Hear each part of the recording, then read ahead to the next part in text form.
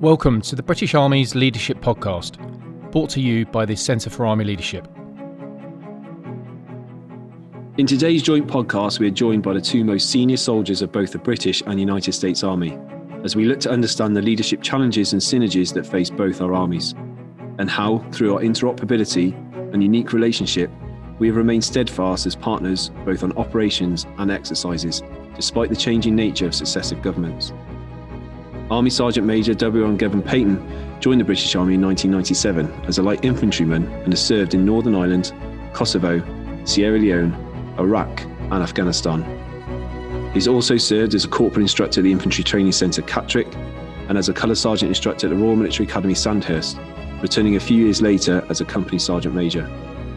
After serving as Regimental Sergeant Major of the 3rd Battalion of Rifles, he was selected to attend the United States Command Sergeant Major Academy in El Paso, the first British soldier to do so since 1989. On return, he was selected to be the first Field Army Sergeant Major.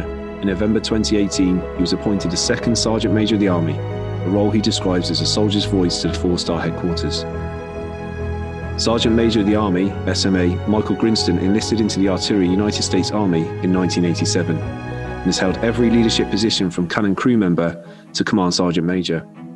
His deployments include Operation Desert Storm and Desert Shield, Iraqi Freedom, New Dawn, Inherent Resolve, Enduring Freedom and Kosovo. He has served as Command Sergeant Major to the 1st Infantry Division Headquarters, 1st Corps Headquarters and US Army Forces Command. He was appointed the 16th Sergeant Major of the Army on the 9th of August 2019. SMA Grinston has also attended the University of Maryland, gaining a BA in Business Administration, and has graduated from various military schools including Ranger School, Airborne School and Air Assault School. Sergeant Major and SMA, it's a pleasure to welcome you to the podcast today for the Centre for Army Leadership. And what I want to do first is jump straight in and look at your kind of personal leadership perspectives. So firstly, to you, Army Sergeant Major, you've both served in every leadership position as enlisted soldiers. How has your leadership changed or developed throughout your career? I hear Sergeant Major or SMA, and sometimes it's like the funny part about all this is, first Cav, what a great person to be on this podcast with. That's just like, first of all. But, the funny part is, some people say Sergeant Major, some people say SMA. For me, I answered anything. And people go, well, what do I call you? I said, well, just don't screw up Alexandra's husband and Sophia and Isabella's dad, and then I'll be okay with it. So those are my favorite titles. But, to really talk about leadership and how it's changed, I think it really has changed. And I don't think what works at the Sergeant Major of the Army level is ever going to work at the private or soldier level. It's just a different leader. You have to engage as a Sergeant Major of the Army just today. So today I was in a meeting with the Secretary of the Army, the Chief of Staff of the Army, every 4-star general in the Army. They're doing a conference today. And then right after that, I'm in a meeting with a soldier, a staff sergeant. So your thinking will have to go all the way from a strategic and how do you influence and message to very senior leaders in the Army down to a staff sergeant. So that's kind of what it's like on a daily basis to be the Sergeant Major of the Army. But when you're a young soldier, what that looks like to me is it depends on every level. When I'm a young leader, my leadership is I know my soldiers. I was much more direct. I was not very forgiving on certain things. I was very hard. And I think that's okay. Somebody's like, would I change that? I actually wouldn't have. The leader that I am now is not the leader I would want to be as a staff sergeant. Trying to, talk to a 4-star is not the way I would talk to my soldiers.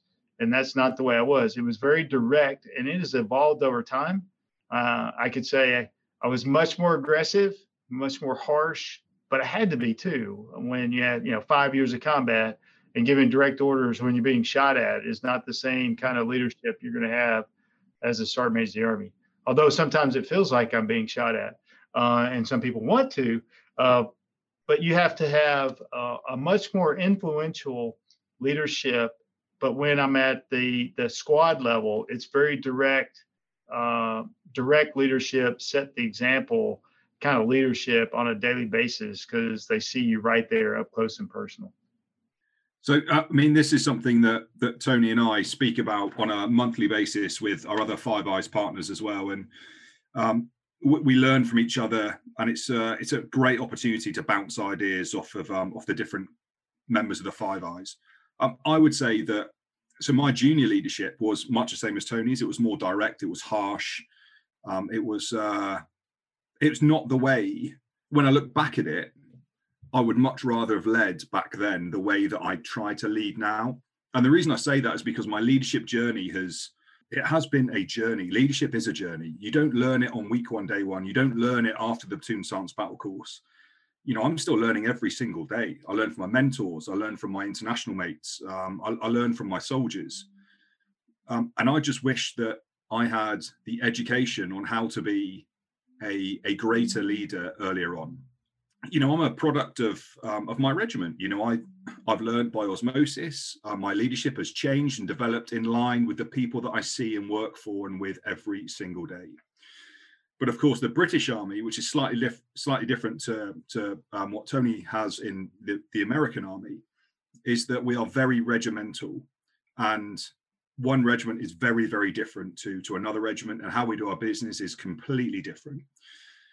And now when I sit in this job as the second sergeant major of the Army, I see all of it. And I get to cherry pick and take the best bits from not just my, you know, the army that I work for, but also from, you know, my mates who work for different armies. So I'm in a hugely privileged position. And what I want to do is get all that goodness and drive that down as quickly and as fast as I can, so that leaders at the, you know, the squad level, at the section level, they're learning the lessons right now at the beginning of their leadership journey that I'm learning at the end. The army's a much better place, and leadership is so different, and it's better different. I personally believe that's because along my own journey, I've picked up so many good things along the way, which I pass on to other people. But I've also picked up lots of bad things, which, you know, I shudder when I think about some of the things, you know, some of the ways that I behaved as a young corporal, for example. But that was a product of osmosis, learning from each other. And having the Centre of Army Leadership, for example, is a huge step forward.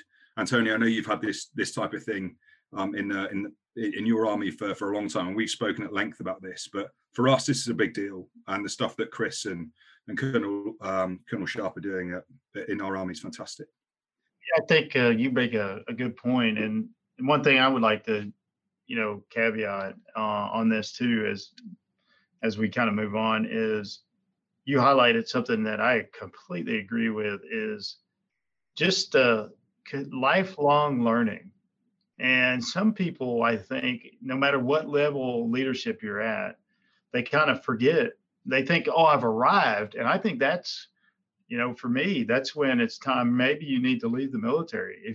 When you get to a job where you think you know everything, I think that's very dangerous in any level. So I'd say I completely agree. And because I had to learn how to be, you know, the sergeant major of the US Army, but every level I had the exact same problem. So I think you bring a brilliant point, and I appreciate it. It's the benefit of hindsight is golden, and understanding our ability of what we wish we could have understood, the spectrum of the transformational, transactional leadership, the spectrum as we move forward, and how we could have done things better. But looking back over your time in your careers, what has been your greatest leadership challenge, and what is the greatest lesson that you've learned as part of your education as you've progressed through your leadership journey? You know, greatest leadership challenge. I think at every level, I could probably pick one leadership challenge I've gone along the way. But, you know, I get a lot of really difficult challenges as a sergeant major of the Army. So I would say my biggest three, the most difficult things right now is really trying to lead the Army through some challenging times. I mean, we got COVID, we've got, you know, the whole country, the whole world is dealing with this. And then we had some civil unrest and, you know, once in a lifetime pandemic. Then you got some civil unrest in the country, in the US. And at one point we still have COVID. We got we literally had floods on one side of the US and forest fires on the other side, and COVID. and then throw an election, and it was a heck of a year. But still, my greatest challenge in all that is, how do we get out of that, and how do we build better cohesive teams? So just to stamp out some of those things that we have in the Army, is really, really challenging. And when you have such a large Army, to get this through where you don't have any, my goal is to have zero sexual assaults, zero sexual harassments, no racism, and no suicides. That's an extremely large challenge. And I think I spend a lot of my time on how do I get this down to the leaders. And that's through a very large Army. And that's one of my greatest challenges, to message to an extremely large force worldwide to do what we think is right. And it's, do we bring everybody together? We just like all compos, 1 million people, that'll never happen. So that whole communication, and then having them believe it, not because I said, or it's not something of a message that I'm on, it's because they truly have that commitment to the Army. So my greatest challenges are stamping out some of those behaviors that I talked about, but not just because the Sergeant Major of the Army said so. It's because I truly believe that a cohesive team doesn't have any of those bad things. So in other words, I'm trying to change this culture, and that really brings in cohesiveness. And that has been a monumental task. That's something I'd really like to say in 4 years I got through, but I'm still learning. I still try to get some learning. And so what's my biggest lesson learned is recently is just saying it doesn't mean it's going to happen. I've always known that, but I had to put a lot more effort and say, this is something I'm going to drive through the Army, and spend a lot of time with that. And what's my personal involvement? You can't just have a narrative and then have a great idea, but you really have to drive this through, and it'll take your personal involvement. And that's my greatest lesson, and which could be at almost every level, is you have this commitment. You want cohesive teams, or you want something, whatever that is, but are you willing, not that you told somebody, are you willing to actually check it and get it done to make sure that goes through fruition, whatever that is, a school that somebody needs to go to, is to get in the barracks right, or whatever. But that personal commitment applies to almost every position that I've had, to include the Sergeant Major of the Army. Yeah, and just to add to that, lots of the problems that Tony highlights there are exactly the same here in the UK, and across all the other armies that I work with as well. I think my greatest leadership challenge, so every rank has been a leadership challenge. It's just been different in every level as I've managed to scrabble up the ladder. I think if I was to phrase it, to put it into one sentence, I would say that being talented is not enough. It's simply not enough. You've got to be a good person. Now, I can make a good soldier from a good person. Good teams are made of good teammates, but being talented simply isn't enough. So the challenge for me as a Sergeant Major of the Army is to try and get everybody to take that responsibility, to understand that, okay, I might be fit, I might be able to shoot, navigate, communicate, etc., but that's expected, right? That's what you sign up for. You should be able to just do that anyway. It's how we make people good teammates and get everybody to take responsibility for everything they do all the time. And one of the lessons that I've learned along my journey, well, I've really wrestled to get my arms around this challenge. And I've asked for advice of Tony and Australia, New Zealand and Canada too, and lots of other people. But it's just to understand that soldiers don't make mistakes on purpose. But if they make mistakes, they're not performing, they're doing something that's wrong. It's to scratch the surface and find out why. And I think as a young corporal or a platoon sergeant, even as a company sergeant major in our army, I was getting that wrong. every day, hand over fist. And I want people, if their soldiers aren't performing, is to scratch the surface and find out why. And I genuinely believe that we need to love and lead our people through our problems. But to love your people, you've got to know your people. And you've got to, that's not just their name and their rank and their regimental number, that's their family, it's where they live, it's where they come from, it's their background, it's their traditions. And that's a real challenge. But that's a leadership lesson that I've taken out of this. And like I say, the greatest leadership challenge that I've got is trying to get everybody to understand that being talented is not enough. Good people make good teammates. Yeah, and getting to know our people, knowing our people is so important, not just when we're at home, but also for combat effectiveness and operational capability as we drive forward on the battlefields. I want to move on to sort of the next stage where we can discuss and dive a little more deeper into some of these subjects. And so firstly, I want to ask is, what is the profession of arms and what is unique about the land environment, and why is leadership so important to it? If I can start with you, Mr. Patton. Okay, good question. I'm quite tight with Jake and Speedy at the Royal Air Force and the Royal Navy, and I don't think they'd disagree with me when I say that, if you're in the Navy or the RAF, it's about putting people onto platforms, people onto equipment, to crew a ship or a boat, depending on what type of, what side of the Ogden you're on, to crew an aircraft, a fighter jet, a reef, whatever it is. But it's about getting that platform into action. I think for the Army, it's about putting equipment onto people, not people onto equipment. And, our greatest asset, our greatest resource, and our most valuable weapon system is the person carrying the weapon.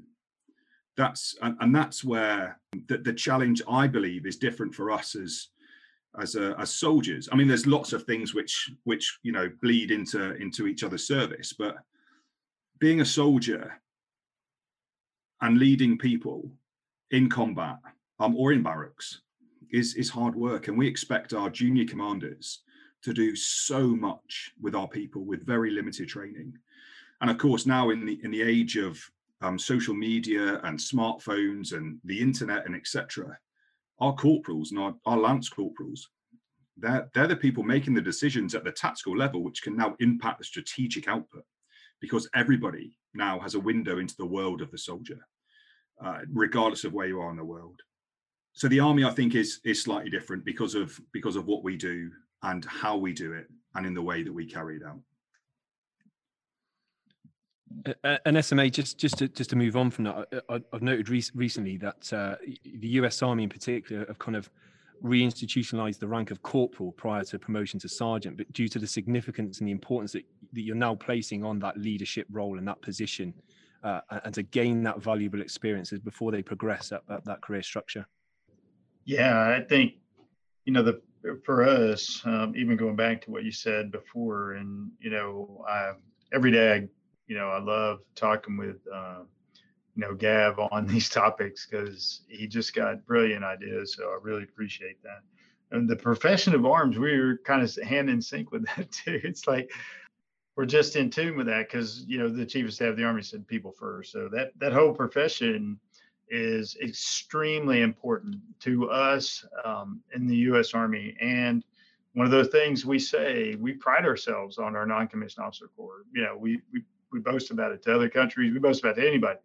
And it starts at the corporal rank. So we just said, we had a rank, we had this thing. So it leads to the profession. How do we start earlier teaching our young soldiers how to be a part of a profession? And it starts with the non-commissioned officer corps. We have the NCO creed. It says no one's more professional than I.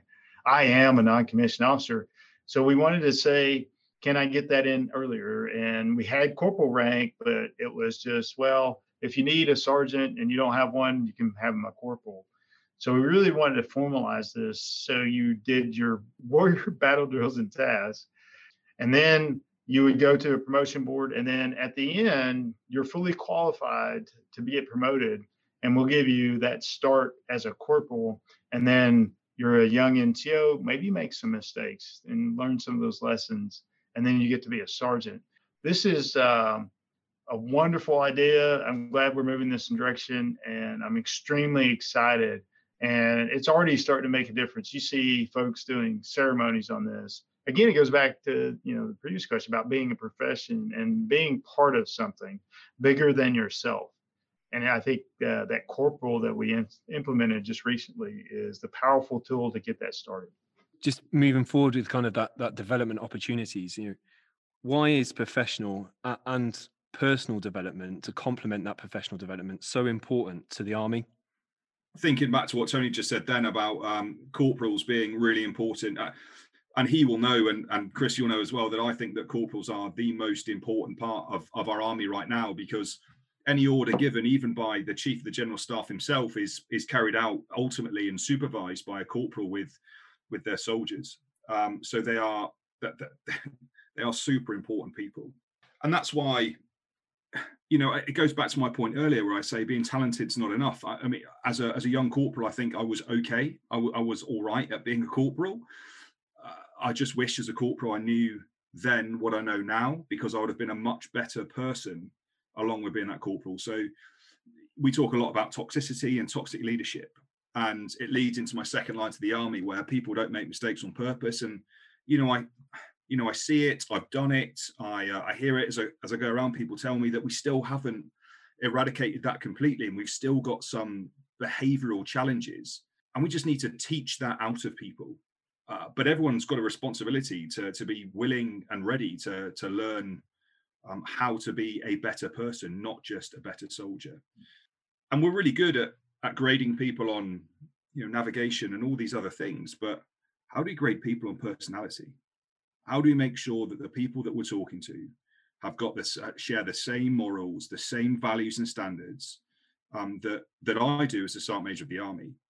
And I always talk about the Army not being, you don't join the Army and then you're transformed into a clone, and all soldiers look the same and talk the same and they all look the same. I mean, it's not. The Army is a living tapestry. It's moving consistently, and the Army's has got to veer and haul, and it's got to move and adjust slightly to allow people to be their whole selves when they come to work. And I think that's really, really important. When I joined the Army, it was, hey, you'll do this because, whereas now we need to be explaining the why and listening to people and receiving challenge, be comfortable with it. And that's how you develop, and that's how you get better. But I'm a firm believer that you can only do that with the right people, with good teammates who are educated and understand not just how to dig a foxhole or a shell scrape, not just how to hit a target or to call in artillery, but also know how to get the best out of themselves and their team by the use of soft skills. And we talk about in the future, combat may be more machine on machine early on, striking the deep and long range artillery and stuff. And I get all that, and armies change and change shape and stuff, but you'll never replace the skill of reasoning, reassurance, sympathy. You'll never be able to replace that with a machine. And what that means is the soldiers that we use in those spaces have got to have these skills, because that's what they're there to do. And it's not just about shooting targets, it's about being good people. So that's why it's important not just to be good at soldiering, but you've got to be professional at soldiering. Yeah, Gavin, I think the only thing I would add is, I think when you look at your life, and you bring up a really good point, and I've said this several times, and I had to it goes back to what, we said before, it's lifelong learning, right? So we used to have a phrase in the Army that said, all I see is green. I treat everybody the same. And I even heard it today in the news, and I'll not quote that too much. So, but I've heard, this is a very common thing to say. But what I learned was I was wrong. I even had that say, we treat everybody the same. And somebody says, well, why is that wrong? You're professional. So that's the profession, says everybody's the same. Y'all wear the same uniform, and all I see is green. I don't, pay attention to anything else. So here's the personal side of this is, and why did I think I was wrong? This about a year ago, a soldier, we're sitting in one of these sessions, and they said, when you say something like that, you don't see me as a person. you see me as a number or something that's in a uniform. And even more importantly, you don't see if I were to take this uniform off, that I may be treated differently based on the color of my skin, based off my gender or something. So we have to be professional, but we also have to recognize that there are people behind that. And that's my own learning, is that when I said those things like all I see is green, is, well, I acknowledging that you may have differences than me. And I acknowledge that, not that I can't live in your skin, I can't be you, but I have to have some empathy with you to know that you're going to have a different challenge because you are different than me. And as a professional, I need to acknowledge the personal side. And if I can acknowledge the personal side, I can be a better leader. And I think it does take both of those. And both of those, what I found recently, is extremely important, because you want to see the entire person, not just that they're a soldier. And Tony, I think it goes back to, you know, you can only really lead your people if you love them and you understand them. And we've had plenty of conversations about this, about, you know, one of the things I unashamedly stole directly from you, Tony, was, you know, how do you start the conversation? And those, you know, I bring that back to my army, and it's really important to understand what's important to every single teammate in our squad. So yeah, and having those difficult conversations and getting it in the open forum, and really kind of digging into the detail so understands the different points of views and that diversity of thought that sits behind it as well. You know, we've already spoke about it at Army Sergeant Major, but you know, from the British Army's perspective, and we've heard you say numerous times, you know, our junior NCOs are the people that deliver victory on the battlefield, at the point of contact for our commanders. This is empowerment in its purest form. Why is empowerment such a key component to the development of our future leaders? And I know that this is something SMA that you're also trying to get after with your kind of "This Is My Squad" program, as part of building cohesive teams within the United States Army. Yeah, so the empowerment piece, Chris, is hugely important. If you don't empower your junior leaders, then they just become soldiers. And when it goes noisy in combat, soldiers become subordinate, and they all look to the commander, and they look for someone to give them orders. As even our most junior commanders, our lance corporals, they don't need to be mates with their soldiers. They need to be commanders, because their soldiers don't need friends in combat or in a difficult leadership challenge. They need to have a leader. But that all relies on trust. And something I try and enforce all the time is the importance of trust, and that you cannot surge it. You cannot surge trust. So I've grown up in an environment where, in an army years ago, where it was okay to be a bad soldier in camp, but because you're mega on operations, that's a bad soldier. Because if I can't trust somebody who makes the wrong decisions when they're fed, watered, and rested in camp, then how can I possibly trust them when they're not fed, not watered, and not rested in combat? They're bad soldiers. And you need to be able to see that in your NCOs and in your junior commanders, and by giving them trust. And there's soldiers don't make mistakes on purpose, but there is a difference between a mistake and reckless behavior. And that's where commanders and soldiers, so subordinates and leaders, need to have that open dialogue with the challenge culture. And only when you develop this challenge culture, where it's okay to issue and receive challenge, will we generate a learning environment where everybody is properly empowered. As a Sergeant Major of the Army, I have a group of mentors. And before I go into an engagement with people, I'll phone them together, we'll have a meeting and say, hey, I'm going into this sort of thing. What sort of things should I be looking out for? What's your experiences, et cetera, et cetera. And that's a network from corporal through to staff sergeant. And I'm the Sergeant Major of the Army, but I learn from them every single time I talk to them, because they're important. And that's empowering them, right? But if you don't empower your junior commanders all day, every day, then you don't trust them. And if you don't trust them, they won't feel trusted. And then they will just follow like everybody else. So, yeah, and I'll just wrap it up with, we talk about empowerment and leadership challenges. We don't talk about followership enough. Everybody's got a responsibility to lead if you're a leader. But if you're a follower, it's your responsibility to follow. And one thing I learned from Tony's academy in my time in the States was that our soldiers deserve outstanding leadership. They're entitled to it. But actually, our leaders are entitled to outstanding followers. They're entitled to it. And until that leadership and followership piece is level, then we're going to consistently bump. You're going to get friction there. And that's where empowerment, trust, and challenge comes in. If you can get all that working together, then you're going to be onto a winner. Well, Chris, this is an incredibly important to the United States Army, and I could probably could talk for a whole hour just on that one little thing of empowerment. But I'll try to keep this somewhat brief. And I really put a lot of thought into this in the last year, especially, you work at the Pentagon and we do a lot of things with our other services. I really tried to figure out, why is this? It's literally this is the crux of everything in the United States Army that we do. And why is it so different from just the Navy and the Air Force? So in the Air Force, you have a fighter pilot.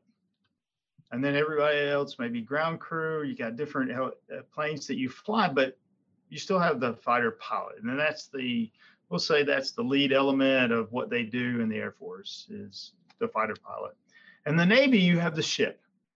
And then you have the ship is commanded by a commander, and everybody in the ship may be rowing together, or, not to poke fun at them, but, they're all together, it's a ship, but there's still a commander of the ship, is still an officer. Well, here's what, when I articulate this whole empowerment and why it's so powerful to us. In one tank, you'll have the platoon leader. And the other tank is going to be the platoon sergeant.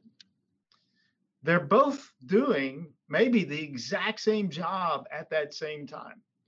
And for an NCO just to say, well, I don't know, I just need to do what they tell me to do, will never work in a battle on ground combat. And if that tank gets taken out of the platoon leader, who is going to lead the platoon? It's going to be the platoon sergeant. We're not going to, oh, wait a minute, let me give you a few minutes. Let me fly in a new one real quickly. So in order for us, and that's why we're so successful, I think, is that we have this thing that we teach every day is that you are empowered.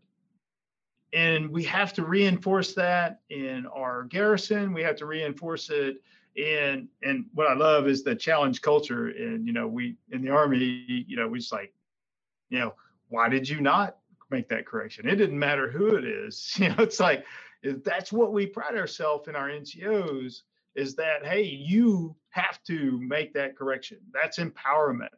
If our officer corps and the United States Army said, we don't want empowerment, it would just, the whole thing would just, to me, may go away. It's like in some countries, it's like, okay, you've got the leader and everybody else. And then if you shoot the leader and it just kind of all goes away. Well, in the Army, it's just like, oh, we shot him, but I knew the orders and I'm going to execute this mission. So it's not just important in our combat, it's just so important to the fabric of the Army. And I really put a lot of thought into this. And that's what it was a little different because in the Army, the person doing that exact same job, you got one, maybe the platoon leader, maybe an officer, but then it could be a sergeant. And if you don't teach that empowerment every day, then I think sometimes those missions would fail. And that's why when you said, how important is this is my squad, that's what it means is, I'm going to take care of my people no matter what in my squad. And squad isn't exactly, rifle squad. It's just, those people that are close to you. But I think what Gav said is extremely important about this whole empowerment thing too, is that you want people to say, that's my whatever, that's my sergeant major or my squad leader. But you also want the squad leader to say, that's my squad. When you say that, that's that ownership, and to steal Gav's word, that love is that you're proud to say, these are the people I'm with.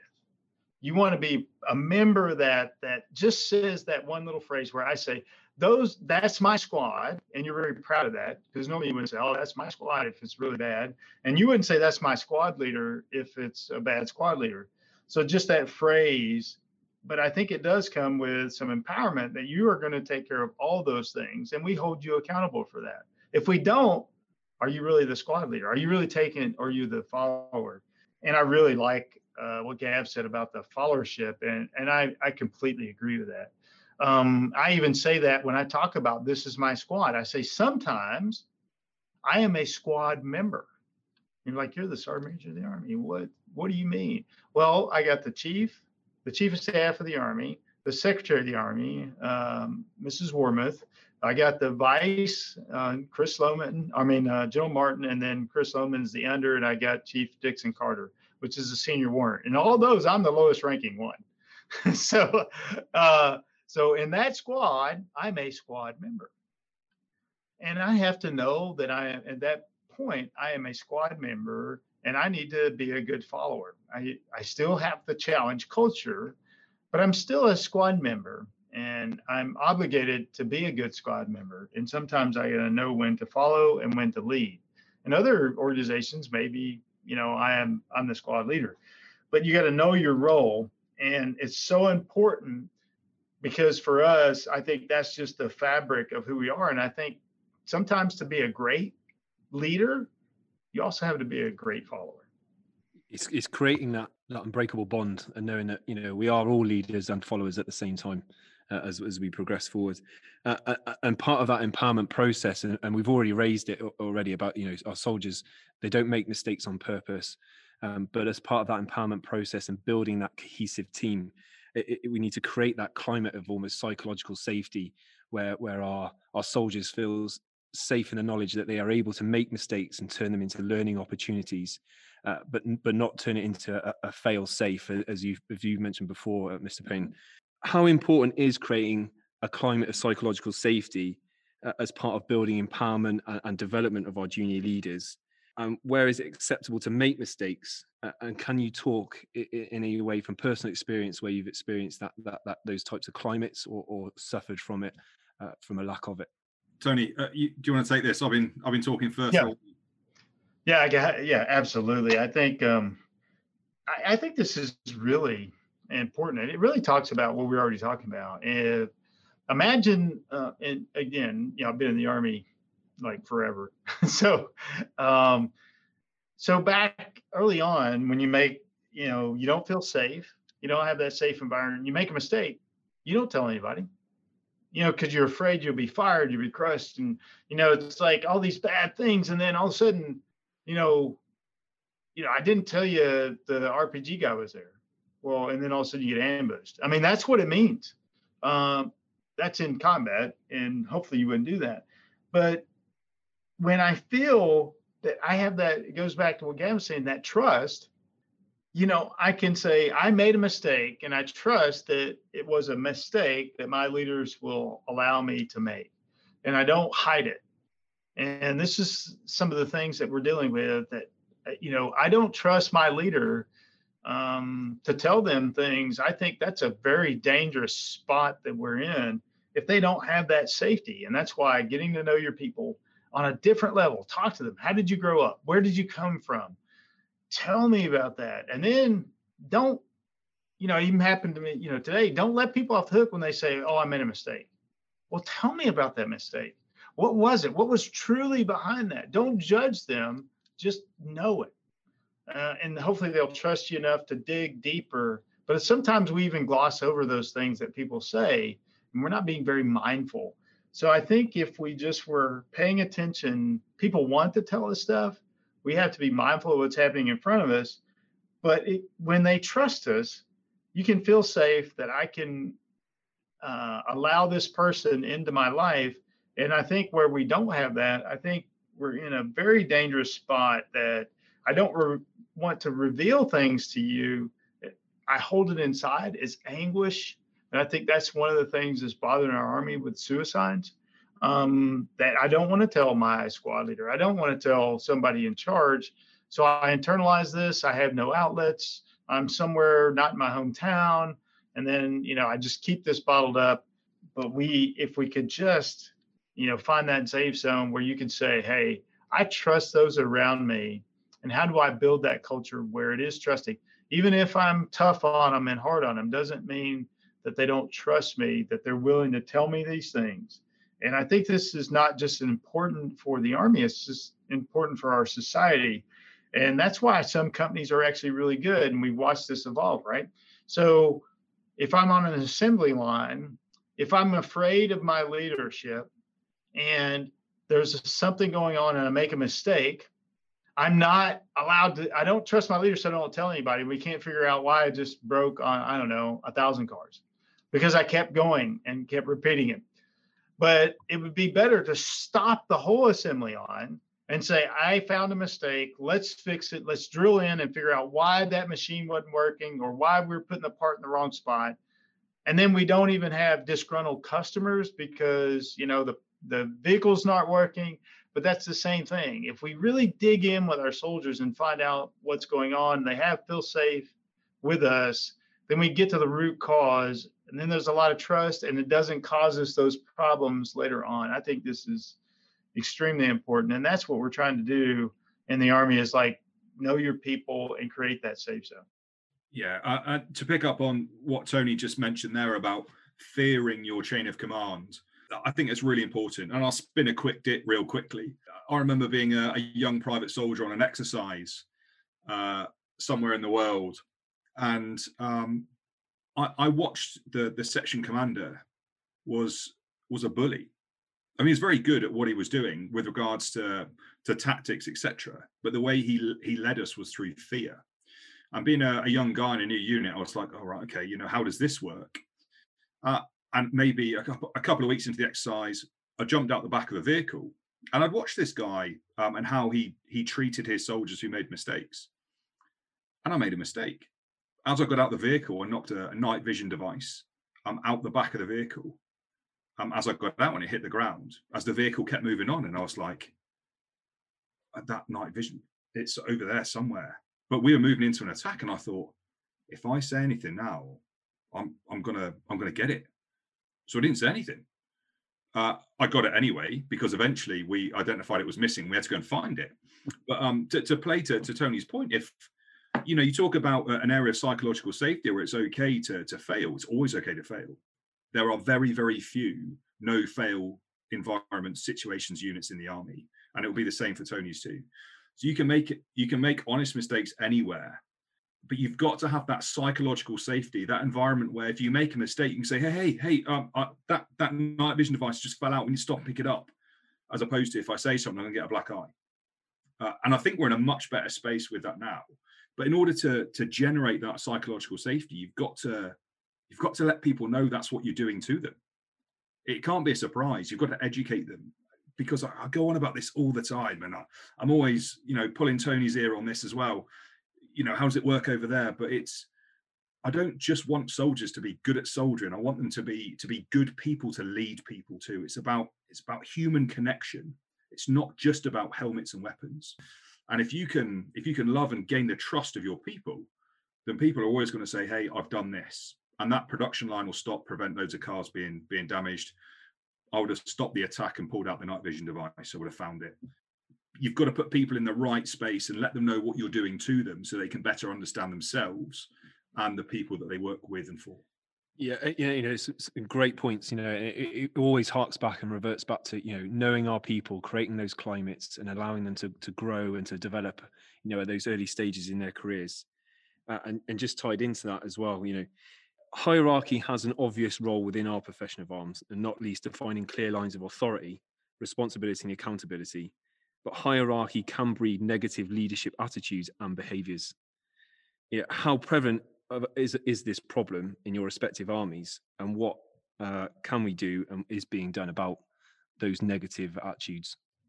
Yeah, I would jump in right here and say there is a hierarchy, and I think it even goes back to what we're saying before. And this is something I need to do better with. I'm just going to give you full disclosure on this whole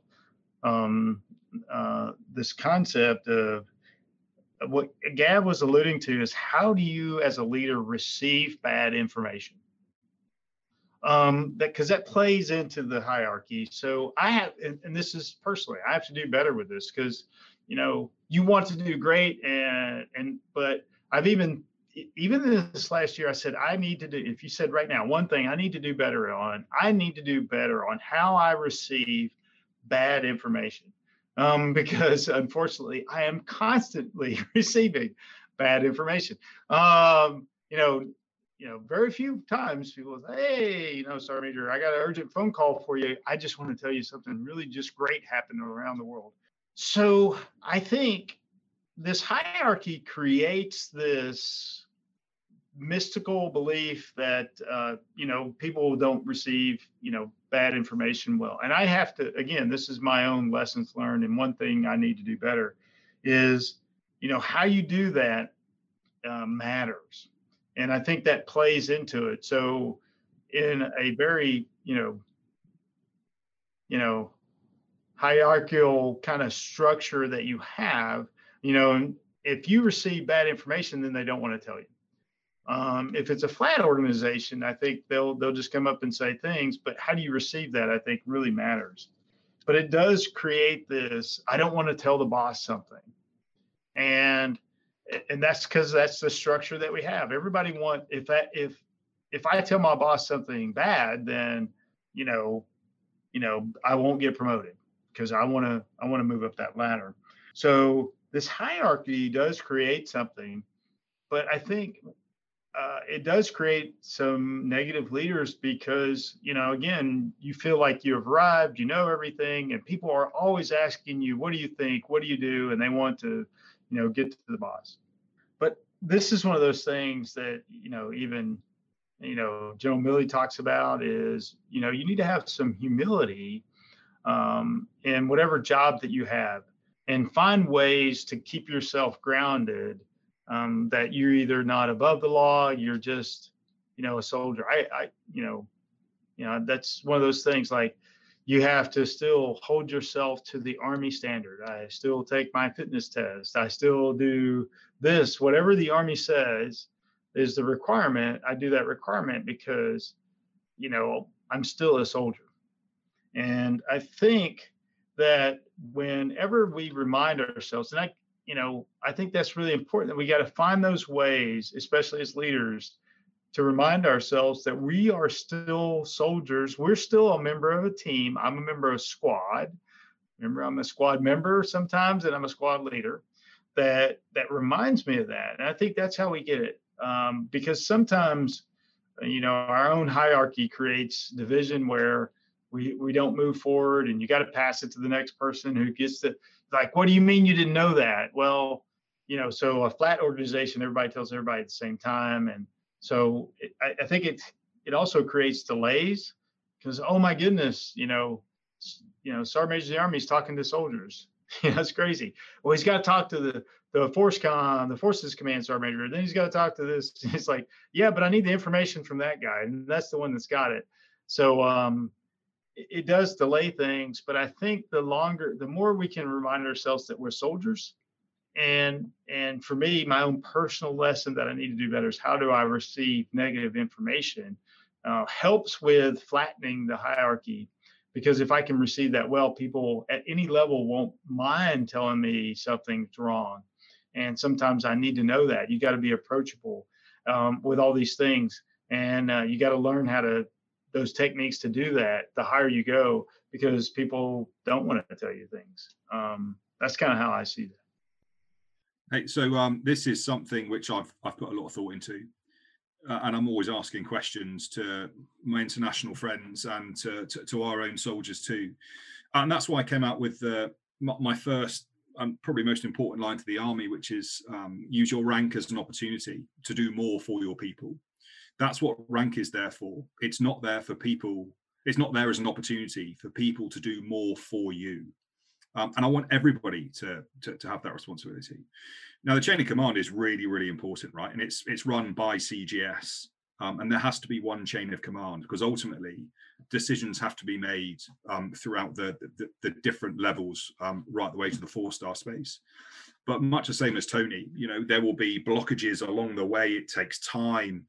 And I will speak directly to soldiers to try and provide a transparency, a window into the world of the 4-3-star space, so people can see actually our commanders dig out for us every single day. They are really using their rank as an opportunity to do more for their people every single day. But even as an E9 Sergeant Major in a battalion, RSM, I had no idea what's happening in Army headquarters, whereas it is spinning really fast to do everything it can for our people. I think us as soldiers and command sergeant majors now, we have the ability to move flat and fast. If I've got an issue, I can pick up the phone and speak to any soldier in the army. And I'm humbled to be able to pick up the phone and speak to the sergeant major of the American army or the Australian army or any other army in the world, to try and get advice and to bounce ideas. And that's a flat and fast network, command chain, if you like, that I use to support my officers, which in turn ultimately supports our soldiers. So, and just to cap that off, I hear lots of people talking about hierarchy and how it's a problem and how we need to get around it. Lots of it is a lack of education of the system or a misunderstanding as to how it works. Because the system, when it works extremely well. And I spend my life trying to identify blockages to clear them, to do more for our people. So understanding and education of the system would go a long way to maybe reframe people's thoughts about the hierarchical system. And that's the point, is that education piece and that both professional and personal development and understanding those echelons and how it works and how we can get that right moving forward. How is the Army addressing the culture or stigma that's attached to mental health from the US and UK perspective? And how is the Army creating an open environment to enable these discussions to take place? Yeah, this is, we address this in the US Army. Feels like every day I'm still battling against this culture. Sometimes there's a song that says it's okay not to be okay. And it's okay not to be okay. It's okay. We have to, talk about fitness. And I use that statement very clearly because most people say, oh, there he goes. He's talking about physical fitness again. But when I've used it, I usually say fit. We say cohesive teams that are highly trained, disciplined, and fit. But then when I put the words and the meaning on a slide, and as you visualize this story, is the word fit is here, and then the next word I write is mental, and then it says physical, and then social. And I truly believe in order to have, a better Army moving forward, we have to have strong mental, physical, and social fitness. And without that, you can't have. I find it hard to believe you can have this. I'm super fit and I've got this really bad mental fitness. It could happen. But when you have strong mental fitness, I think that leads to strong physical fitness. And I don't want either or, I want them both.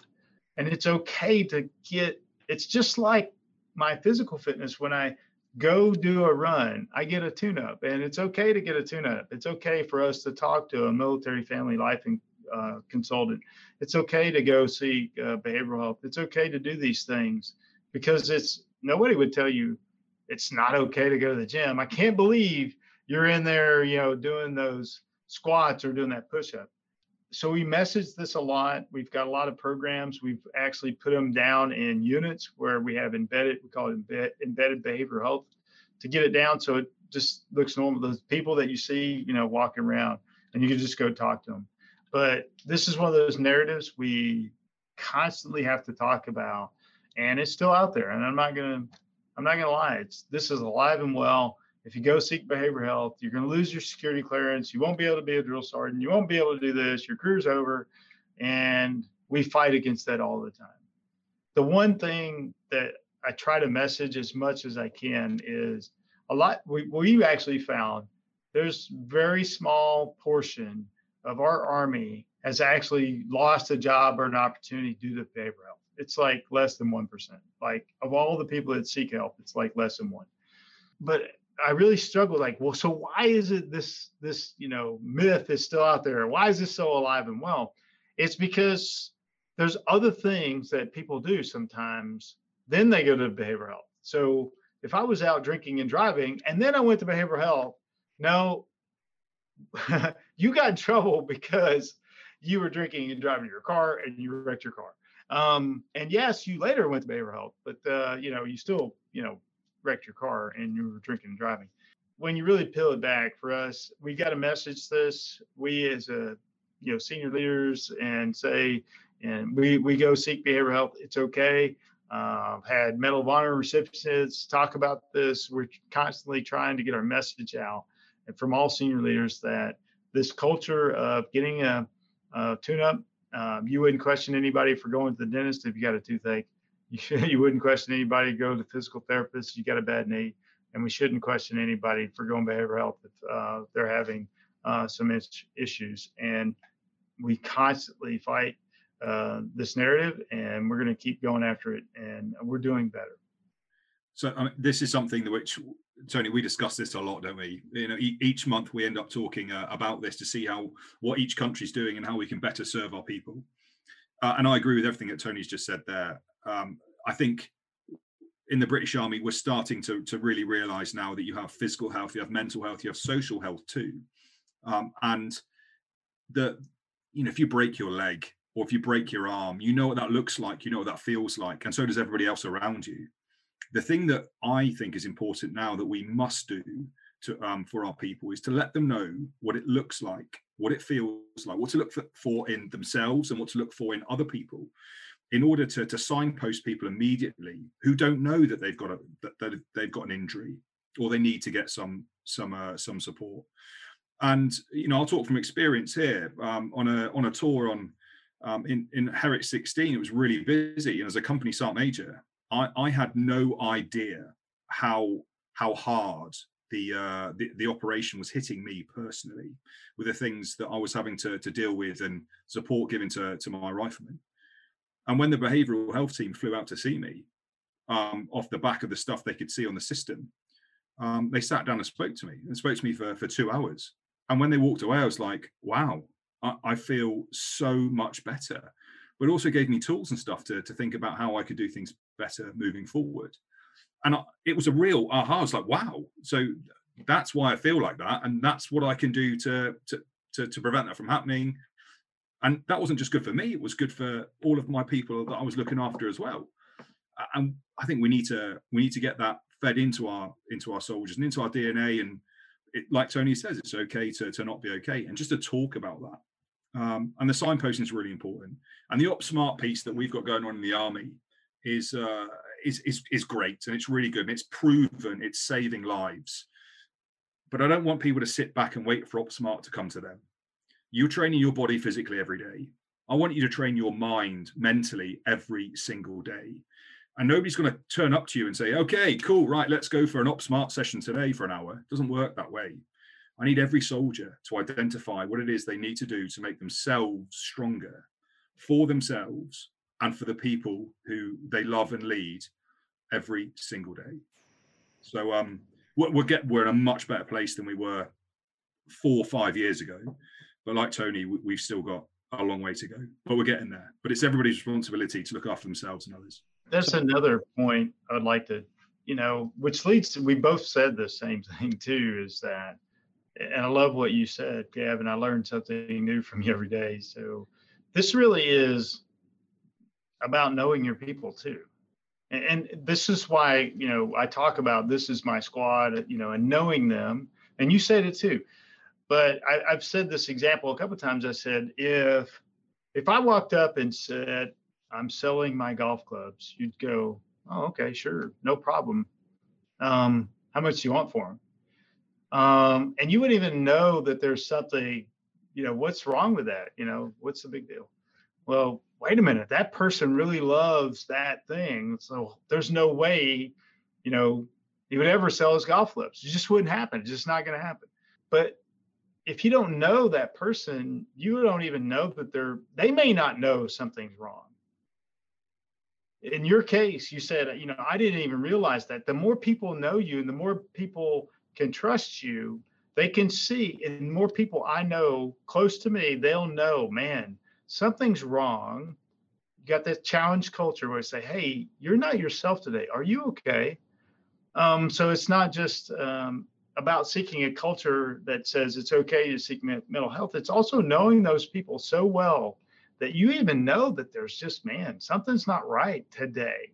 And then you can bring in that signpost. Then you can say this, but if you don't know them and they go, hey, I'm selling my car, you go, okay, no big deal. Well, that's the car his dad gave him. He's had that and he worked that and he refurbished it.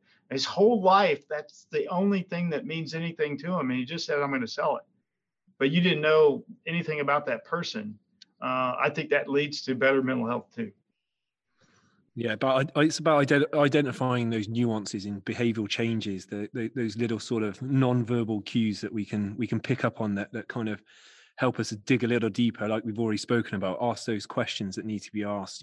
Have those difficult conversations with individuals and really get dig into the weeds of why they're acting in the way that they are at the time. Where do you see the British and the US Army of the future? What are the challenges and the opportunities in getting there as well? Well, I say, from my perspective, we've said this all along. I mean, we've been at war for 20 years, but we've been at war with our partners for 20 years too, just recently. I like to, we boast and say, oh yeah, we can do all this. We can't. So the future, we've been tied together for decades. And I think the future is we have a strong partnership and it's going to be strong, and it has to be. It just has to be. That's kind of the way I see it in the future. And the challenges, well, they're everywhere. The challenges of social media, the challenges of cyber, and the challenges of an ocean, the challenges of quick information. What's gonna tear us apart would be some information or some kind of thing in the cyberspace. But I think in the future, from my perspective, I couldn't see us being tied together, for the rest of my life. That's just kind of how I feel that relationship has been since I've been alive. And I just couldn't see that any other way as an army for any other reason that we've always been connected. And even if you just look at what we've done in the last, 20 years, we've always been partnered, and we couldn't have done it without our partners, especially the UK. Yeah, and Tony, you've got an army of 1.2 or just over 1.2 million people, and we have an army of just over 110,000, including our reserve teammates. And nobody can do it all on their own. So I absolutely agree with you. I think, for me, I grew up watching movies on TV of the American army in combat, in war, and lots of World War II movies and stuff like that. And now, 42 years later, I find myself shooting the breeze on a podcast with the Sergeant Major of the American Army, it just blows my tiny infantry mind. But it does go to show the power of that relationship and the importance of that teamwork, because we get stuff done on the soldier network in order to support our officers who look after our people. I think that our people are our competitive edge. It's our soldiers who are the people who win our wars and our battles. And combat's changed. I've read lots of books from history. I've been in combat myself, and I also see how it's changed in my short time in the army, and I see how the army is adjusting its shape and size for the future challenges. And of course, while the army moves and changes direction, and my chief will talk about boots to bots, linking the soldier to the satellite, a shooter to a sensor, proxies and partners, and all sorts of stuff in the digital age. Our people have got to be able to do that. And soldiers today are very different to soldiers 25 years ago, but they're better different. It's good different, because we expect so much more from them. So I think our greatest challenge is the pace of change. And Tony, you alluded to that with the speed of information and cyber and all that sort of stuff. And what is the young infantry soldier going to have to provide in 10 years' time over what was expected of me 25 years ago well, it's going to be hugely different. You can see now some of the kit and equipment your soldiers are carrying that I've seen through the AUSA stuff. Some of the stuff that my soldiers are carrying now, you know, at the front line. It's there's loads, and it's so different. So I think our people are our competitive edge. So leadership is our challenge, and how we can ensure that our people are trained and equipped, knowing what to do at the right time as we start to move forward. Gone are the days, I think, maybe, you know, of just fighting in uniforms. I've never fought an enemy in a uniform. So the enemy working above and below the threshold, our soldiers have got to be able to work on that as well. So challenge, our greatest challenge, I think, is the pace of change. But I think our greatest opportunity really is our people, and what I've seen our army do to our people, and how it changes them and develops them for the output they need to provide is just incredible. And every single day, I'm amazed by what our people provide. And I'll just finish off. You know, I was in Sangin on Herrick 11 with the PlayStation generation. You know, these people, they're no good, Sergeant Major. They play PlayStation.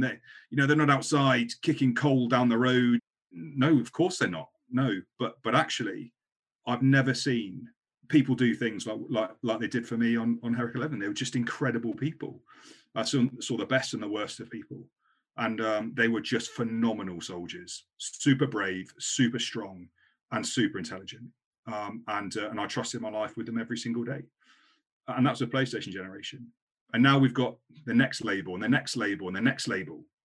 But we've got to trust our army, that our people are our competitive edge, and we trust our system to develop them to make sure they can have the desired output.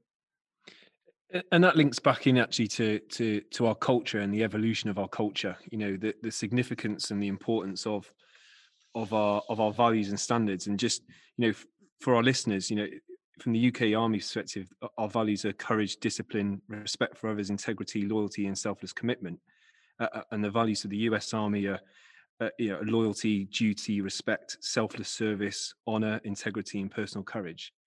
How important is it that we continue to take our Gen Z soldiers, keep that generational difference, that diversity of thought, the way they think, the way they operate, whilst inculcating those values into them, so that we continue to move forward as an army, as one collective.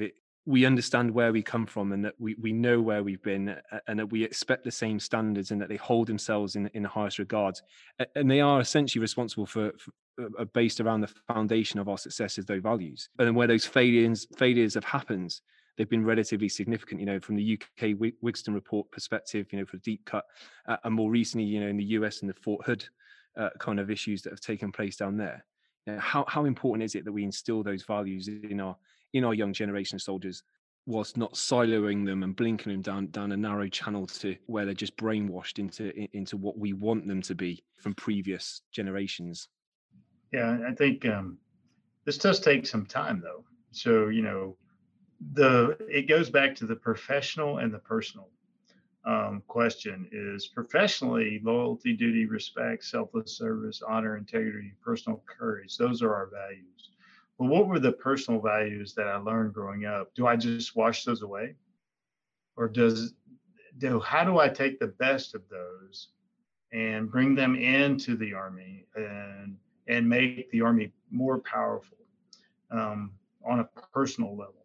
So I think that's what we're doing. And that's what I'm saying when I don't just see Green, I see all of you, is how do I bring your personal beliefs, the goods, and those that don't fit with our culture, is that you don't bring it in here. And some people would say, well, why do you let people like that? Well, in the Army, that's a big question. And I said, well, fundamentally, are we saying, can people change? And I would like to say yes. You know, so those are those base values of the Army. We have to respect and understand where people come from. You have to know it. You have to see it. You got to honor those values that they grew up with, and then we inculcate them into the Army values. But the Army values are our foundation.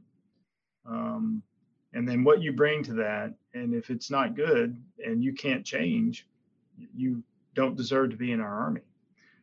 If you can, you go for that professional and that foundation, and then those good values that are in our values that enhances you as an individual in your professional and personal lives. Yeah, and I think it's very similar to what I say to people. Being talented is not enough. You've got to be a good person too. And I totally agree that you don't want to wash away all the stuff that, what you've brought to your Army from your growing up and your background. Because I don't want everyone in the Army to look like me, to sound like me, to think like me, because otherwise, how do you progress and how do you get better? You don't develop. I think that the time it takes for you can't learn our values and standards in 14 weeks. You just can't do it. It's a lifelong journey, and that journey is facilitated, and the lessons are delivered by commanders. But the follower, the person being led, has got to be open to change. Because the transition from civilian to soldier is more than just being able to shoot straight, be fit and communicate, medicate, etc. The people who deliver that transition are delivering a change behavior model. They are fundamentally changing someone's behaviors in a 14-week process initially to give them a good foundation. And I believe the wider the base of the foundation, the higher the peak. But in order to deliver a good and stable foundation, you've got to teach that. So that's why our instructors in basic training need to be so much more than just shooting and drill and PT. They've got to be able to teach their people to be good people and a role model for the values and standards. And they've got to be the first stepping stone on that change behavior model. And then it's our leaders who continue to bring their soldiers along on that journey. And Tony, I totally agree with you. Those who are unable to change or don't want to change, then unfortunately, the Army's not for you. Being talented is not enough. I don't care if you're the best shot, the fittest person in the platoon. If you're not a good person, we don't want you. SMA, Army Sergeant Major, it's been an absolute pleasure having you on this podcast today. And it's truly inspiring that the programs that you're putting into place, the areas you're trying to get after, but you're not just siloing yourself within your own areas. You speaking to each other. It's really encouraging to have that understanding of that relationship that you both hold with each other and our wider allies and other NATO partners. Before we leave, though, to close out all our guests, we tend to throw a quick fire question round. So SMA, if I could start with you, best leader you've ever worked with? Sergeant Major Jim Redmore. Most inspirational non-military leader? I was going to say Colin Powell, but I can, his time as Secretary of State. So, okay. I'm sticking to that. Most enjoyable leadership position? First Sergeant in combat. What keeps you awake at nights as the Army Sergeant Major? The number of rising suicides. And with the benefit of hindsight, what would you tell yourself as a young junior NCO about leadership? Don't be such a hard person. Just it's like, yes, don't be a hard ass. Army Sergeant Major, over to you. Best leader you've ever worked with? So just before I answer, Tony, I'm disappointed you didn't answer this question with Gav Paton. I was going to say Tony Grinston, but no, I'm not. So the best leader I've ever worked with is Jim Hadfield, Colonel Jim Hadfield, who's now the CO at 5 Rifles. He was my company commander, and he was exceptional. Brilliant. Most inspirational non-military leader? Sean Fitzpatrick, who was the captain of the New Zealand All Blacks, 93, I think, to 97, 98. I've learned a lot from him and the way that he's led his team. Most enjoyable leadership position? Similar to Tony, a platoon commander in combat on Herrick 11, Sangin. What keeps you awake as the Army Sergeant Major? Lots of things. I think to put it into one bracket, it would be challenge culture, which would get after lots of our problems, including the one that Tony and I talk about a lot, which is our soldiers taking their own lives. Sometimes if someone will just step in and challenge and say, "Hey, are you going to do something? Are you going to hurt yourself? How are you feeling?" Then maybe we could do more to help these people earlier on. And with the benefit of hindsight, what would you tell yourself as a young junior NCO about leadership? Probably that people are fragile, and love and lead them through their problems. Brilliant. Thank you very much. SMA, Army Sergeant Major. It's been an absolute pleasure, as ever, and I've really enjoyed listening to you and hearing your thoughts on leadership, and I really hope that it goes towards a benefit in developing our junior NCOs in particular, and anyone else that's listening in through their career progression throughout their Army careers. Yeah, I'd just like to say, Tony, thank you so much for giving us your time to come and speak to us at the Centre of Army Leadership. It's to have you on board as the American Army Sergeant Major is really powerful, and I'm really grateful. Thank you. Yeah, anything for you, man. I really appreciate it. Thanks. Great time, and you've been a gracious host. I really hope you've enjoyed this joint podcast as much as I have, which has given a greater insight into the leadership challenges that both our armies face.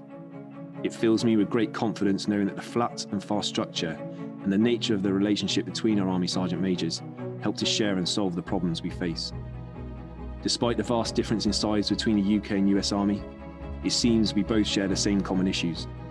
The stigma that still surrounds the issue of mental health and trying to get our soldiers to seek the help they need is clearly an issue that keeps them both awake at night. As SMA Grinston rightly pointed out, for a more combat-effective army, we must all strive for a stronger mental, physical and social fitness. And as with any injury, whether physical or mental, we must seek the professional help we need to begin the recovery process. We also spoke about our junior leaders and how both professional and personal education plays a key role in their development. How empowerment allows us to create and provide the learning opportunities through a climate of psychological safety where mistakes can be made. All of this then encourages a culture of challenge which builds trust between our leaders and followers, that ensures our soldiers don't just become subordinate on the battlefield, but are empowered to make the complex decisions that deliver victory on the battlefield. Throughout this podcast, the importance of getting to know and understand your soldiers has remained a constant theme. As Mr. Patton said, we must love and lead our people through our problems. But to love our people, we've got to know our people. As leaders, we must understand how we can use the range of leadership styles on the transactional transformational spectrum to our advantage, and apply those soft skills to help coach and mentor our people in everything they do, to ensure they get the best from themselves and their team. As leaders, we must lead by example and set the conditions for how we want our commanders of the future to lead, ensuring we use our rank as an opportunity to do more for our people and not for our people to do more for us. We must accept and embrace this challenge, creating an environment where our soldiers feel supported through a culture that cares and looks after its people, both physically and mentally. An army that will provide challenge, encouragement and development, both personally and professionally, making our soldiers better people, better teammates and better leaders for the future fight. If you like what you've heard today, please do subscribe to our podcast. Please also share and comment, that would be much appreciated. For more information on leadership in the British Army, do visit our website, Centre for Army Leadership, and of course follow us on our social media platforms, Twitter, Facebook and LinkedIn.